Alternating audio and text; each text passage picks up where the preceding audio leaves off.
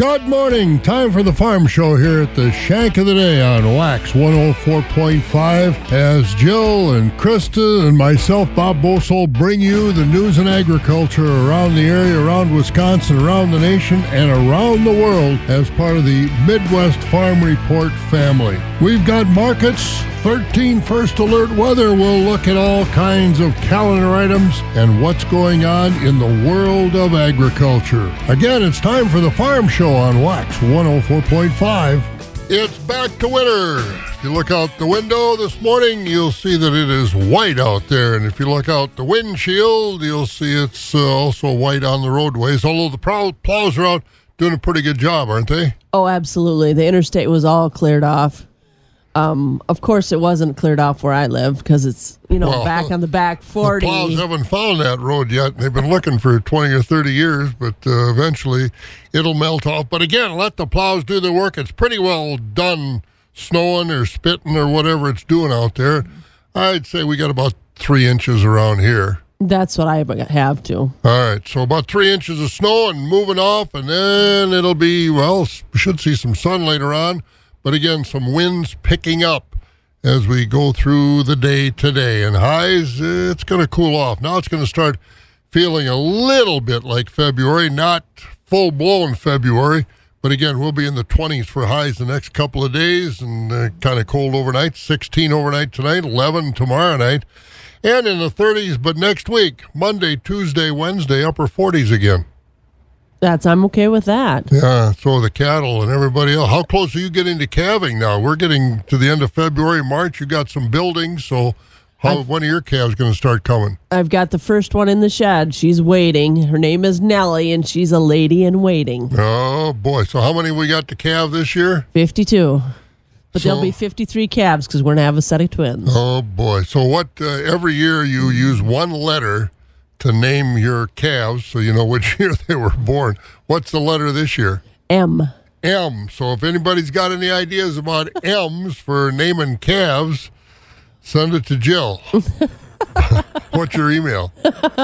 farm@midwestfamilyec.com. All right. So I can imagine there'll be some creative people with an idea of M's out there.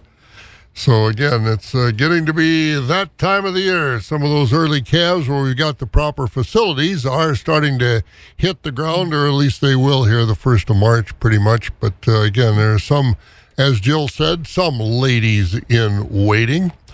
Well, the Census of Agriculture is out, the 2022 census, and very interesting. We'll look at some of those numbers. You could pour over I don't know if you saw the raw data yet, but you can pour over some of those numbers, and some of them they're fun to look at, but they're also kind of alarming. Looking at the livestock industry, and as far as the dairy industry, as far as dairy farms, in the 2022 Census of Agriculture, 6,216 dairy farms. Now, if you're Iowa or somebody like that, that's a lot of farms, but 2017 census, 9,037.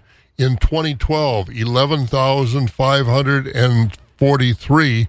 And going back to the 1997 Census of Agriculture, 24,065 dairy farms in Wisconsin. Now, 1/4 of that. We're down to 6,000 dairy farms.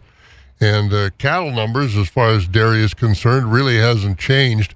Back in 2017, 1.28 million, and as far as the 2022 census, 1.264. So the cattle numbers haven't gone down like the actual number of dairy farms, and you see that for most all kinds of livestock. Not a whole lot of change. Beef farms, as far as the numbers are concerned, as far as the actual beef farms, 12,971 in 2022, and the 2017 census, 13,954. So, again, not a lot of change there. And the cow numbers really haven't changed either. Gone down a little bit, 287,000 head in 2017, 284,000 head in the 2022 census. So you can break this thing down and take a look at all kinds of numbers. We'll look at some of these other numbers as we go along. I mean, this covers everything, how many irrigated acres we have, and it's just an interesting look. And you can go online and just Google Census of Agriculture, and then it'll come up, and then you can Google the individual states as we take a look at it. Also, we've got an update on the dicamba. Did you have your farm in operation in 2017? Your beef operation? Yeah. Okay. Yeah. Did you fill out the Census of Agriculture form? They didn't send one to you, or did they? Yeah, I filled one out. Good, yeah, because this is the only way that we can get that information for actual policy. Agriculture Secretary Tom Vilsack took a look at the Census of Agriculture, and Vilsack said, America, especially our rural communities, cannot afford this trajectory towards larger but fewer farms in this country. So again, there is concern out there. So again, the Census of Agriculture is a pretty good read. It's kind of fun to compare those numbers from where we were to where we are, and it's not always what we like. Also, a decision that, the merger, consolidation in agriculture includes agribusiness, and we'll talk about a company that we're very familiar with around here that got bought out last year, and already the new owners are talking about shutting part of it down. We'll explain what that's all about as we go along as well. And as we said, that dicamba issue, dicamba over the top for soybeans and cotton. Obviously, we don't care much about it for cotton, but we do for soybeans. And it comes from three companies, BASF, Bayer, and Syngenta. And that's Ingenia, Extendamax, and Tavium, those products. Remember, a week or so ago, a judge in Arizona vacated the label. Well, there have been some action taken, and we'll explain what that's all about if you have already acted as far as your dicamba is concerned for your soybeans. And again, it's not all soybeans, just those that use over-the-top dicamba in their soybeans. So again, lots of things going on. And of course, getting close to the weekend, FFA on the air. Jill, who's going to be on the air this Saturday morning? It's Blair Taylor. Now, you were telling me that they've got a lot of things going on down there with SAEs and proficiencies. Yeah, it's Greta Munson. She's helping fill out 13 proficiency awards at the state level. Wow, good for her. And throughout the conversation, I believe there's right around 82 students in the FFA, and 60 of them sold fruit. So the participation is really there. Oh, that's good. And you're going down to be with the FFA. Is that this weekend you're heading south? Yeah, I'm going to go down. It's National FFA. Actually, National FFA week starts on Saturday officially, and I'm going down on Sunday and going to participate on Monday with FFA Day on the Hill. All right, and a lot of FFA members are going to be down there, aren't there? How many chapters about? I think there was supposed to be 42 chapters. Oh, good. Well over 200 kids are going to be there. Oh, that's good. And that's one thing that's going up in agriculture in Wisconsin, FFA membership. Absolutely. We're well over 25,000 this year. Good stuff. With a goal of, I think, getting to 28,000. All right. Good stuff as far as FFA getting to the Capitol, talking to state legislators. So we got a lot to talk about. We'll expand more on that. Also, coming up this morning, we're going to hear about the Marbleseed Conference. And that, of course, the organic conference here in Wisconsin. And just trying to think what it used. Not Organic Valley. What they used to be called before they were Marbleseed over in Spring Valley. They've always been Marbleseed to me, so I don't know. They were. But that's in the days before they were Marbleseed or something else. But we'll figure it out. But that conference is coming up as well. Lots going on. Jill looked it up. Moses, the Midwest Organic Sustainable something or other. Education Service. All right, Education Service. That's what Marbleseed used to be over there in Spring Valley. The crack of dawn never sounded so good. It's Thursday already, and that means for the sale barns around the area that have sales on Thursday, it's the last trading day of the week at the sale barns. Let's get the numbers so far. Jill, let's start with the cash livestock. Choice fed beef steers are $170 to $178, with mixed steers $155 to $169. Choice fed beef heifers are 170 to 177, with mixed heifers 119 to 169. Finished dairy cross steers and heifers are 152 to 176, with choice fed Holstein steers 150 to 158, and select and silage fed steers 130 to 149. Cows are 79 to 105 with a top of 130. Bulls are 115 to 126. Butcher hogs are 50 to 75, with sows at 34 to 54 and boars at 12 to 19. Shorn market lambs are 170 to 225. Feeder lambs are 150 to 340, and ewes are 80 to 130. Small goats are $25 to $130. Medium goats are $160 to $190. Large goats are $160 to $410, with nanny goats at $30 to $260. At the Mercantile Exchange yesterday at the close of trading, cattle prices were lower across the board. Hog prices were higher. February live cattle, $182.40. That's down $1.35. April live cattle down $1.10 at $184 even.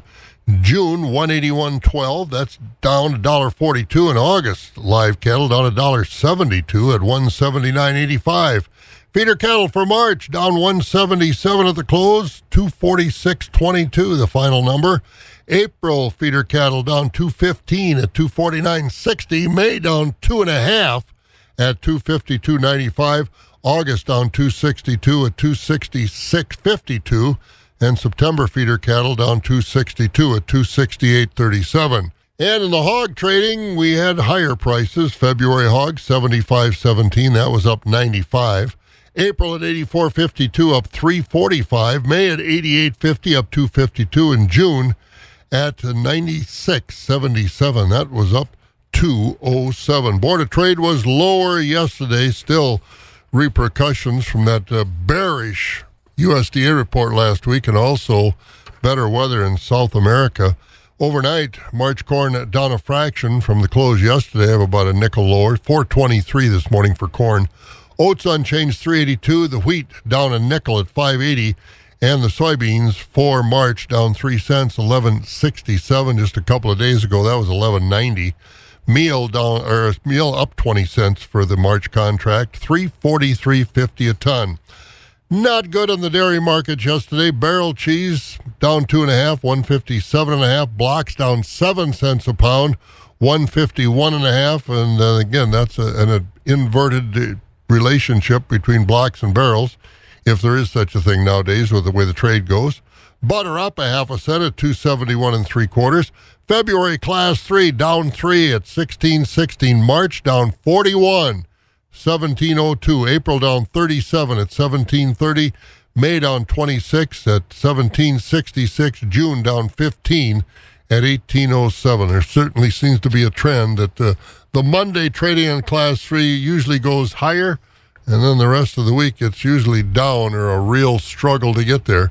Beef industry has been busy having some meetings. You went to a session the other night, right? What was that all about? I went up to a beef meeting up in Menominee, put on by Synergy, and we talked about the proteins, and we talked about numbers, and found out numbers aren't as good as what we'd hoped for them to be. But no, that is for we sure. are definitely not rebuilding yet. No, that herd isn't growing yet, but we'll get that information. And who'd you talk to? I talked to Gary Schmidt. He is the treasurer for the Wisconsin Cattlemen's Association, and they are part of lobbying in favor of beef policies and taking care of the beef herd and taking care of our farmers. All right, so we'll hear more about that, what he had to tell Jill. It always seems like there's so many advocates out there, whether you're producing beef or pigs or even poultry. I caught up with Gary Schmidt. He's treasurer for the Wisconsin Cattlemen's Association. What are you working on? Right now, our biggest legislation push for the cattlemen's is dealing with the rules that are coming down from USDA on traceability to the wolf issue in this state. That's what we do. We're the legislative arm for the cattlemen in the state. We've got our own lobbyist who does an excellent job for us. She gives us a heads up on what's coming. We put it out to our members. We fight to make sure it happens the way that cattle producers want it to happen.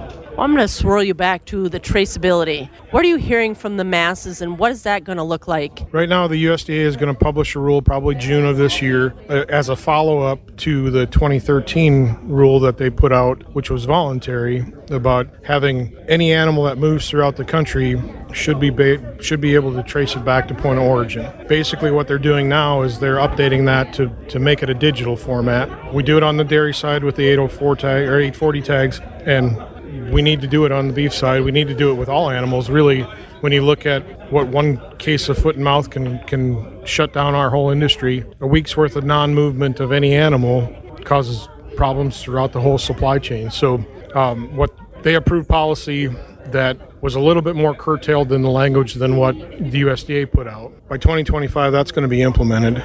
And right now, it's only in regards to animals that are 18 months of age or older, sexually intact. But it also does include show. What the USDA originally put out was all animals by 2026. The technology is good. It's just not there from a mass scale production as far as any of your local sale barns. There's no way they can read cattle accurately and fast enough coming off the chute, coming through the barns. So Equity and Superior have done some testing on some of the different units, and the accuracy rating was pathetic, as far as what they were reading as far as tags go. We know it's coming. Worldwide, we're probably the lagging indicator as far as traceability on any animal herd goes. Our goal is to get ahead of it. Right now, in the appropriations budget, this continuing CR that they're going to put out, USDA's got about $10 million for that program. And just with what the rule that they're publishing, they're anticipating costing beef producers about $26 million. Some of the language that NCBA approved was they can't implement until they fund it. Right now, that's what we're working on, is we want to make sure that if it's going to be a cost to the producer, either that cost has to be spread out among the whole supply chain in beef production, or the government's got to figure out a way to pay for it. Well, that's always good to hear that they're keeping up with things. And that was Gary Schmidt. He's the treasurer for the Wisconsin Cattlemen's Association. And I'd like to mention that the Wisconsin Cattlemen's Association is having their winter conference. It's in Mauston, and that's coming up this weekend on the 17th. It'll be at the Lodge in Mauston. Registration starts at 9, with the speakers starting at 10 o'clock. And there's a real big push to get more participation, because the more you have to say, the more the policies can be taken care of for you. So that's going to be their annual meeting. What's the date? On the 17th, so Saturday. All right, so at that's the Lodge in Mauston. All right, so that's coming up. Good winter meeting still ahead. Also still ahead, the Marbleseed Conference. Organic producers, the largest organic conference in the country, is always down in La Crosse, and that's put on by the Marbleseed organization. We'll get an update on that as we go forward this morning. Feeding information to the folks who feed you. About 1,800 organic farmers and people interested in organics are getting together starting February 22nd in La Crosse for the annual Organic Farming Conference. The event is celebrating its 35th anniversary. I'm Stephanie Hoff from the southern end of the world's longest barn in Madison. Marbleseed, formerly known as Moses, is hosting the conference. Executive Director Lori Stern says the fact that Wisconsin does host the largest organic gathering in the nation is a testament to the state's vibrant industry. Yeah, I think that a lot of people don't realize that we are actually second in the country for organic farms, second to California, which is a lot bigger than we are. So I think it really does speak to the leadership that we take in the Midwest here and in Wisconsin specifically, particularly in the Driftless region, in leading in organic, which is really exciting. And it's something that I always have to remind myself when I go to other places around the country, and I can't help but, go to, there's a farmer's market here or there, and I'm always surprised at how few organic vendors there are. And then, yeah, that's right. It's because I get to live where organic is so prevalent, which is really great. What are the key themes that this year's organic conference is going to pick up? Well, I think we really wanted to lean into kind of the then and now, because it's 35 years, and how a lot of the issues then, when the organic label that we all have become so familiar with first became a national standard, that little green and white USDA organic, back then, 35 years ago, farmers were really wondering, well, how do I certify? What are the standards? And those interests are still with us today. And we are now kind of facing huge consumer demand for organic. And what does that mean for us as kind of small to medium-sized farms, which continue to be who's in the Marbleseed community, are the smaller farmers, the more local farmers. What does that mean in the face of kind of this rising consumer demand and our own success? So this kind of idea that we're, still very deeply connected to those beginning organic farmers and then looking forward to where is our food and going to come from in the future and what is our farming system going to look like in the future. So we have the theme this year is Roots to Rhizomes. So just kind of that thinking about how deeply connected and important soil is to organic agriculture and building healthy soils and building those connections and the microbiome of the soil and the connection between farmers and eaters and researchers and all of that. And that happens in the convening in La Crosse. Remind us of the dates of the meeting, the location, and where people can register. So we are convening February 22nd through the 24th in La Crosse, Wisconsin at the La Crosse Convention Center. You can register at our website, marbleseed.org, and just click on events, and it'll take you to registration. We're really excited this year, too. I mean, we started as an organization very much by farmers. And so this idea of farmer self-organizing is absolutely critical to our organization's history and I think our future. And so we're going to offer this year a lot of opportunities for farmers to really network and learn from each other, because I think that's the value of the conference. I know that for a lot of folks, like once I keep hearing from farmers, when we were farm dreaming, we needed to get to all those workshops that were more formal. But once we started farming, we just wanted to kind of meet with our friends, have really vibrant hallway conversations, and do that networking and learn from each other. And so we're providing lots of space in the conference this year for that to happen, from our exhibit hall to more structured, facilitated opportunities for farmers to share information with each other. So we're really excited about that, too. Lori, what else happens at this conference aside from the learning aspect? Is there any business that gets done, any policy coordination that happens? Absolutely, because our conference is kind of unique in that it's all production methods. And so we have a lot of cross-cutting content that would be useful to any production method, from a dairy farmer to a broadacre farmer to somebody who's doing specialty crops or fruit growing. So we try to have something for everyone there in terms of production, but then also what are those issues around farm viability, farmer wellness, some of the policy things that you mentioned. All of those are also at the conference. In the exhibit hall, we have lots of folks that can, from folks that can give information on office hours around financial issues, organic certification. I mean, farmers can find lots of resources. USDA is typically there. Our State Department of Agriculture is there. So farmers can get that kind of one-on-one information as well through our exhibit hall and our office hours. So there's that available. And then this year is kind of interesting. We went into planning the conference. We were in the midst of a farm bill year, assuming we'd have a farm bill in the fall.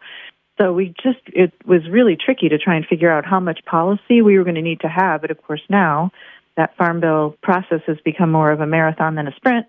And we're still very much in the thick of having those conversations about what is in the next farm bill. So folks will be there from National Organic Coalition, the Organic Farmers Association, folks that kind of advocate with and for farmers. And we do some of that work as well. So that's definitely going to be part of the conference. What's your favorite part about the Organic Farming Conference, Lori? What do you hope to get out of it this year? First of all, I think just the energy in the building, it's like the building vibrates. And I think we're seeing a lot of what is going to be the next generation of organic farmers. And that is super exciting. Everywhere you hear about how farmers across production methods are aging. So we tend to try to figure out, how do we get the next generation of farmers on the land? And they're at the conference. We've got those older farmers that are thinking about land transition, thinking about how their land will be stewarded in the future organically. And then we've got these young farmers full of energy and ready to kind of take this on, super excited about our food system, excited about thinking about how to make our food system more just and fair for farm workers and landowners and eaters and across the span. So I feel like part of it is just being in that building and feeling that energy, because it does. It just feels like it's vibrating sometimes. And then there's always great content and things that you can learn, and then have the opportunity to have conversations with those folks that are presenting information. And again, Marbleseed is celebrating 35 years of getting together for the Organic Farming Conference. Lori, walk us through some of the highlights of this anniversary year and maybe what's coming down the pipeline that Marbleseed is especially looking forward to as they hopefully continue for another 35 years. We have a program that's part of the National Organic Program's Transition to Organic Partnership, and we are one of the workshops on Thursday. It's free to farmers that are interested in transitioning to organic. For folks that are considering organic, this is an amazing time right now in the history of organic to make that transition. There's a lot of support from our organization, from other organizations across the country, and enabling farmers to kind of fund that transition because we know it's hard. There's funding for mentorship, technical assistance, and all of that we're a part of. And then there's also funding for the farmers that are making the transition. And again, the Marbleseed Conference coming up in La Crosse.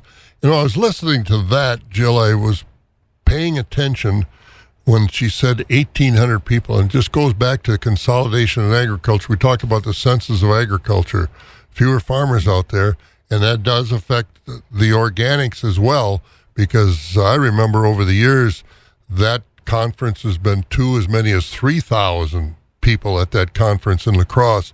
Now she's talking about 1,800. I think it's just an indication that across the board we are seeing a consolidation in all types of agriculture. So again, but it's still a very good conference and a lot of interesting things going on. And let's get an update on the markets. Premier Livestock is where we go over along Highway 73 in the Withy Greenwood country. Rocky joins us. Before we do that, though, Rocky, how white is it in beautiful downtown Lublin? I'd say we got about, it's pretty white out here, but got about 2 inches out. All right, we got about that 2-3 inches around here too, so it won't slow you down, that's for sure. You'll be running around looking at cattle, and if you're going to look at them at the sale barn, how they've been selling. Those calves still out of this world? Still crazy high. Boy, Yep. Catch us up. All right, thank you, Bob. Good morning, everyone. This yesterday's dairy cattle auction shaped up. We sold 242 head of dairy cattle. We had 2 complete tie stall herds. Quality maybe wasn't quite as good overall as we've had the last couple of weeks. The top Holstein fresh cows were 21 to 2,700. We had most of the loads of fresh cows. The top loads were averaging in that 2 to 2,600. Like say, one good load of 2-year-olds did average 26. We also had a fancy load of fresh Jersey 2-year-olds. They average 24, 27 on that load. Matter of fact, that dairy's going to have another load next week. Like I said, the Jersey's topping out also at 2,700, right, with the Holsteins. Many other cows from 1,750 to 2,075, a little more average, common, and blemished cows, 725 and down. Top Holstein springing heifers from 1,800 all the way up to 2,600, and we sold the Jersey springing heifers up to 1,850. We'll have a big dairy cattle auction next week on Wednesday. We do have a complete herd dispersal of 100 Holstein parlor freestall cows. There's about 25 springers in that herd. We also have a Jersey herd, very nice Jersey herd. Like I said, that other dairy will have a load of them fancy fresh heifers again, plus many other loads of reputation fresh cows. A couple deals out of 2 of the best herds, in the state of Minnesota for next week. So make sure to go to the website, check that out. Also next Tuesday, that's our special feeder cattle and bred beef cow auction. Full listing of upcoming auctions, advanced consignments, and detailed market reports at PremierLivestockAndAuctions.com. Questions, give us a call here at 715-229-2500. Mention it every day, every week here, guys, but machinery auction's coming up March 15th. Looks like it's going to be a big sale. Just make sure you get those consignments in real soon. If you want to be included in the advertising, get your items pictured for online bidding.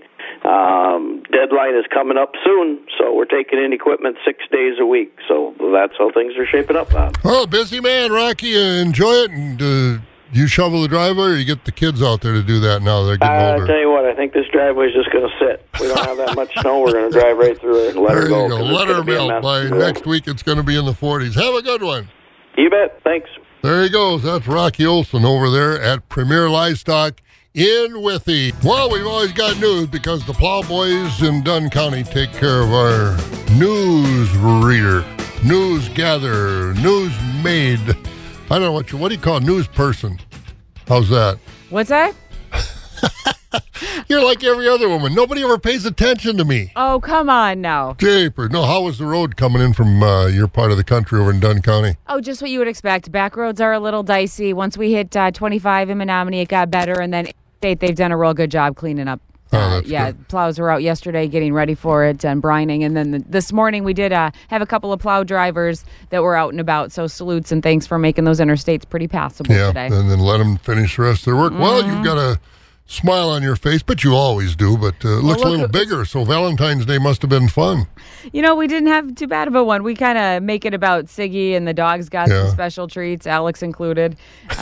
Alex got we won't go there. We made spaghetti. We're not going No, we made spaghetti. That's a favorite in the house. So what, with meatballs or? Yeah, we had just regular meat sauce. Siggy likes it as simple as you can get. Got spaghetti, got some garlic bread on the side. That's one of my favorite all-time meals is Siggy spaghetti. too, Oh, boy. So she gets home from basketball practice all sweaty and hungry, and there goes the spaghetti. Ah, boy, that's a girl after my own heart. Well, what else is going on? Well, good morning. We're going to start with headlines that keep us pretty close to our area, and that includes lawmakers now taking steps. We'll look at efforts at the lawmaker level, $15 million, and what it could mean for our services here when it comes to health care. As it was the state assembly and state senate that held hearings yesterday on $15 million that lawmakers want to send to Eau Claire and Chippewa Falls once HSHS and Prevea close doors in April. A familiar name, State Senator Jesse James of Altoona says the closings will mean the loss of over 100 hospital beds, 28 ICU beds, and all of Prevea's urgent care clinics. Now, that $15 million was originally earmarked for HSHS hospitals in Eau Claire and Chippewa Falls, but obviously that changing now, focusing on a reallocation to other healthcare providers once those hospitals are closed. As we look to other headlines in the state, there are a person of interest in custody in a suspicious death in the Fond du Lac area. Police say 33-year-old Ashley Callow of West Bend died in a car crash Tuesday, but police have now labeled that suspicious. Last night, the police updated with an arrest of an unnamed 20-year-old woman in connection to the case. No one's saying if she knew Callow or just why she's being arrested, but now that death is being called suspicious. And we go to Chippewa Falls, where there's a new face behind the badge, but not a new name you probably recognize, as Ryan Douglas was sworn in yesterday as Chippewa Falls' new police chief, taking his oath of office, replacing Matt Kelm, who announced his plans to leave last fall. Now, of course, Douglas has been no stranger to our area with Chippewa Falls PD since 2002, said his goals are to build better relationships with the community and get officers more training. And maybe you have time for just a quick pop into the toaster for breakfast. If you've had Pop-Tarts growing up, well, that's a sad day for the creator of Pop-Tarts, as he did pass away. Tammy, tell us more. You boys new around here? Yeah, I'm A&W Pop-Tart. And I'm Orange Crush Pop-Tart. Well then, 2 big swigs on me. She was really cool. Can't hold your soda, boys. Crazy good. William Post died at the age of 96. Post worked as a plant manager for a Michigan-based regional bakery that later became Keebler. Kellogg's asked the company in the early 60s to create a new breakfast product. Now is Post the time originally called to the get product a Ford Fruit built Scones, for but you the name was by changed you. to Pop-Tarts Pick your color, to jump on the pop your art trend that was growing in popularity in the and other available 1960s. I'm Tammy Trujillo. And just a heads up, too, those kids going to have some extra Pop-Tarts this morning because there are going to be some delays coming in. Boyceville is going to be 2 hours late, just getting that delay. And then also wanted to let you know that if you happen to be in the Gilmanton area, Mondovi or Westby, you're also going to be delayed 2 hours. And I'm expecting maybe some more of that as they get out and see those back roads. And a lot of the rural areas might push that start date back just a little bit longer. We'll keep you updated online, which you can always find at wax.com. We send you back to the barn now. Better get a bigger shovel and not just for the snow. With Bob Bosold, Jill Welke, and your Midwest Farm Report on. What did he invent? The Pop-Tart? Pop-Tart. Yeah. Super. My mind's going crazy.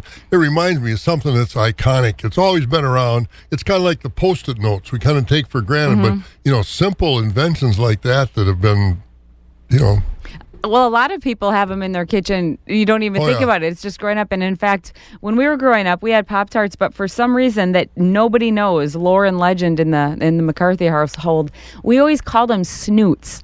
Really? I think my sister couldn't say it when she was little, so for whatever reason she started. Pop-Tarts? She couldn't. She started calling them snoots. So to this day, if we're in the grocery store, we say, "Get some snoots." Well, there's nothing wrong with that. Yeah, it works. And in a pinch, I can tell you, if you're crunched for time in the morning, it's a great way for kids to make their own breakfast. It is. Well, go have a snoot. We'll talk to you later. You got it. There goes Morgan McCarthy in the newsroom this morning. Time to take a look at some of the numbers from the Census of Agriculture. Jill?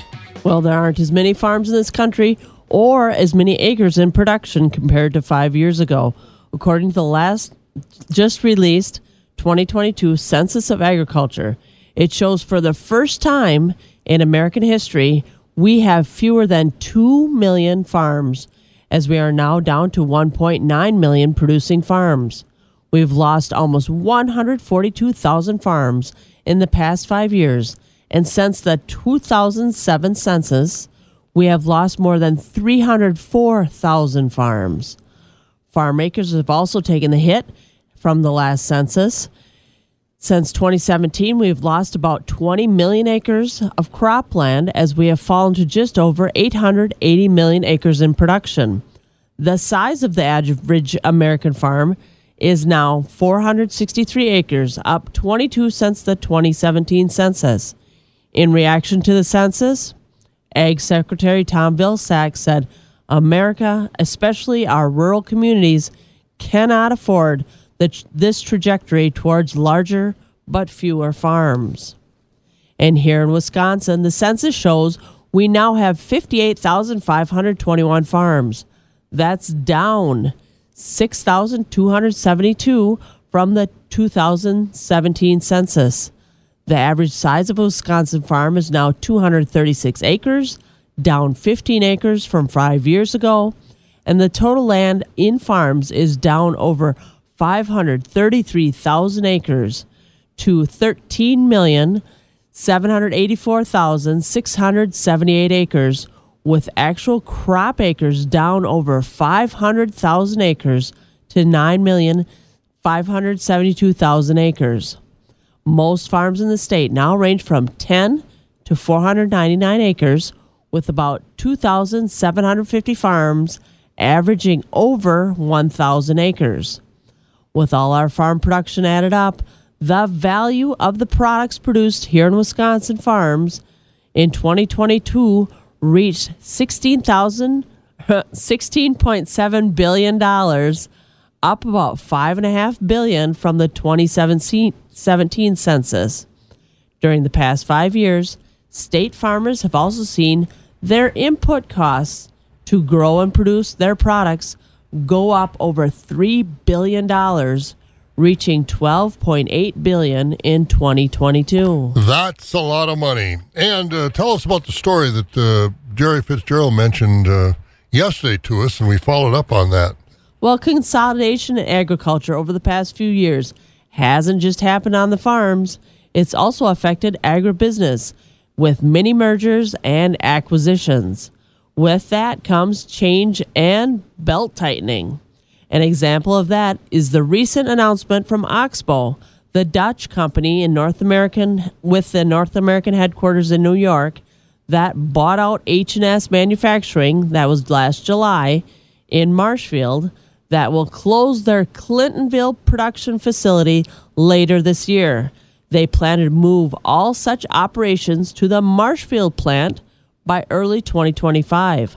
Last year, Oxbow completed a 38,000-foot assembly building in Marshfield that includes multiple assembly lines with supplemental automation capabilities.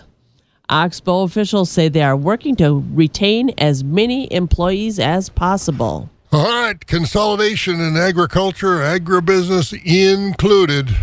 It's time to get to our markets. We're going to head to Barron Equity and hear from Al. Your choice beef steers and heifers today from $145 to $165, with your high-yielding choice Holstein steers from $134 to $158. 20% of our kill cows today from 107 to 117. We topped out at 123.50, with 60% going from 70 to 106.50 and 20% 50 and down. Cow bulls today from 105 to 118. Just a reminder that March 16th will be our first small animal sheep and goats, so please give me a call at the market if you have something coming in. That number is 608-477-5825. Thank you and have a nice day. Let's head south to Sparta Equity and hear from Hot Eamon on the Fed market. cattle sliding steady to stronger today, with the high-yielding choice beef steers and heifers 178 to 186, choice and select beef steers and heifers 167 to 177, beef and dairy cross steers 160 to 175, high-yielding choice Holstein steers 156 to 162, choice and select Holstein steers 145 to 155 with unfinished steers, heifers and heavy steers $1 to $1.44. Cow market steady, quality beef slaughter cows up to $1.25, high-yielding slaughter dairy cows $1 to $1.15. Cutters and utilities 59 to 99 with the low yielding and canner cows 58 cents and down. Bull market steady. Most bulls bringing 103 to 118 with the thin. Full on bulls over 2,200 pounds discounted at $1.02 and down. Just a reminder, our next sale will be Friday, February 15th. For our special dairy cattle sale, with dairy cattle starting at 12 noon, followed by feeders at 12:30. This is Hot Eamon at Equity Livestock in Sparta with this marketing update, and we thank you for your business. Well, let's see what happened over at Stratford Equity yesterday. Jerry Fitzgerald is with us. Good morning, Jerry. Kind of white over in your part of the country? Good morning to you, Bob. Yeah, it is. Looks kind of nice. So, folks, but do drive careful. We don't have a lot of snow here. I would say 2 inches probably would cover it. But I think the story in the weather is declining temperatures. When I got up earlier this morning was at 34. We've slid down to 28 already. So. Yeah, and also we got to add the Jerry Fitzgerald part of that forecast, too. Yeah, the wind. Yeah, it's going to get windy. Let's get windy right now. What's going on over there this week in Stratford? All right, Bob, thank you. And good morning, everyone. A summary from yesterday, Wednesday, here at Equity Stratford. We'll start with the feeder cattle sale yesterday. Continued good demand on these feeder cattle. Lighter weight beef steers yesterday, selling mostly from $2.10 to $3 per pound. Your heavier beef steers pretty much from $1.50 up to $2.40. Lightweight beef heifers $1.95 to $2.90, and your heavier beef heifers from $1.50 to $2.35. Holsteins, about always to the Holsteins, are selling between $1.40 up to $2 on these lighter weight Holsteins.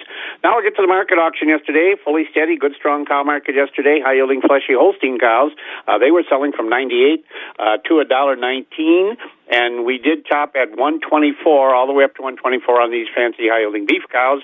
Most of the cows we sold yesterday sold between 75 and 97. Thinner cows, plainer cows below 75. On the fed cattle trade, choice grading beef steers yesterday, they were selling mostly from $155 to $170.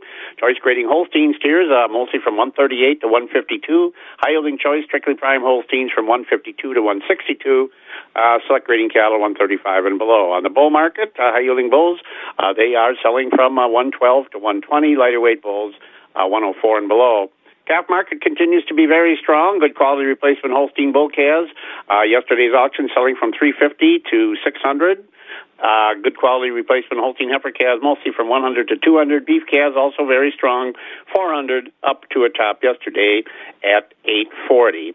And we are at Thursday already. Our auction does start this morning at 11, full marketing day, of course, here with the market cattle and baby calves. So just a reminder, our next hay auction will be next Tuesday, and our next feeder cattle sale will be next Wednesday. So, folks, got cattle to consign, let us know.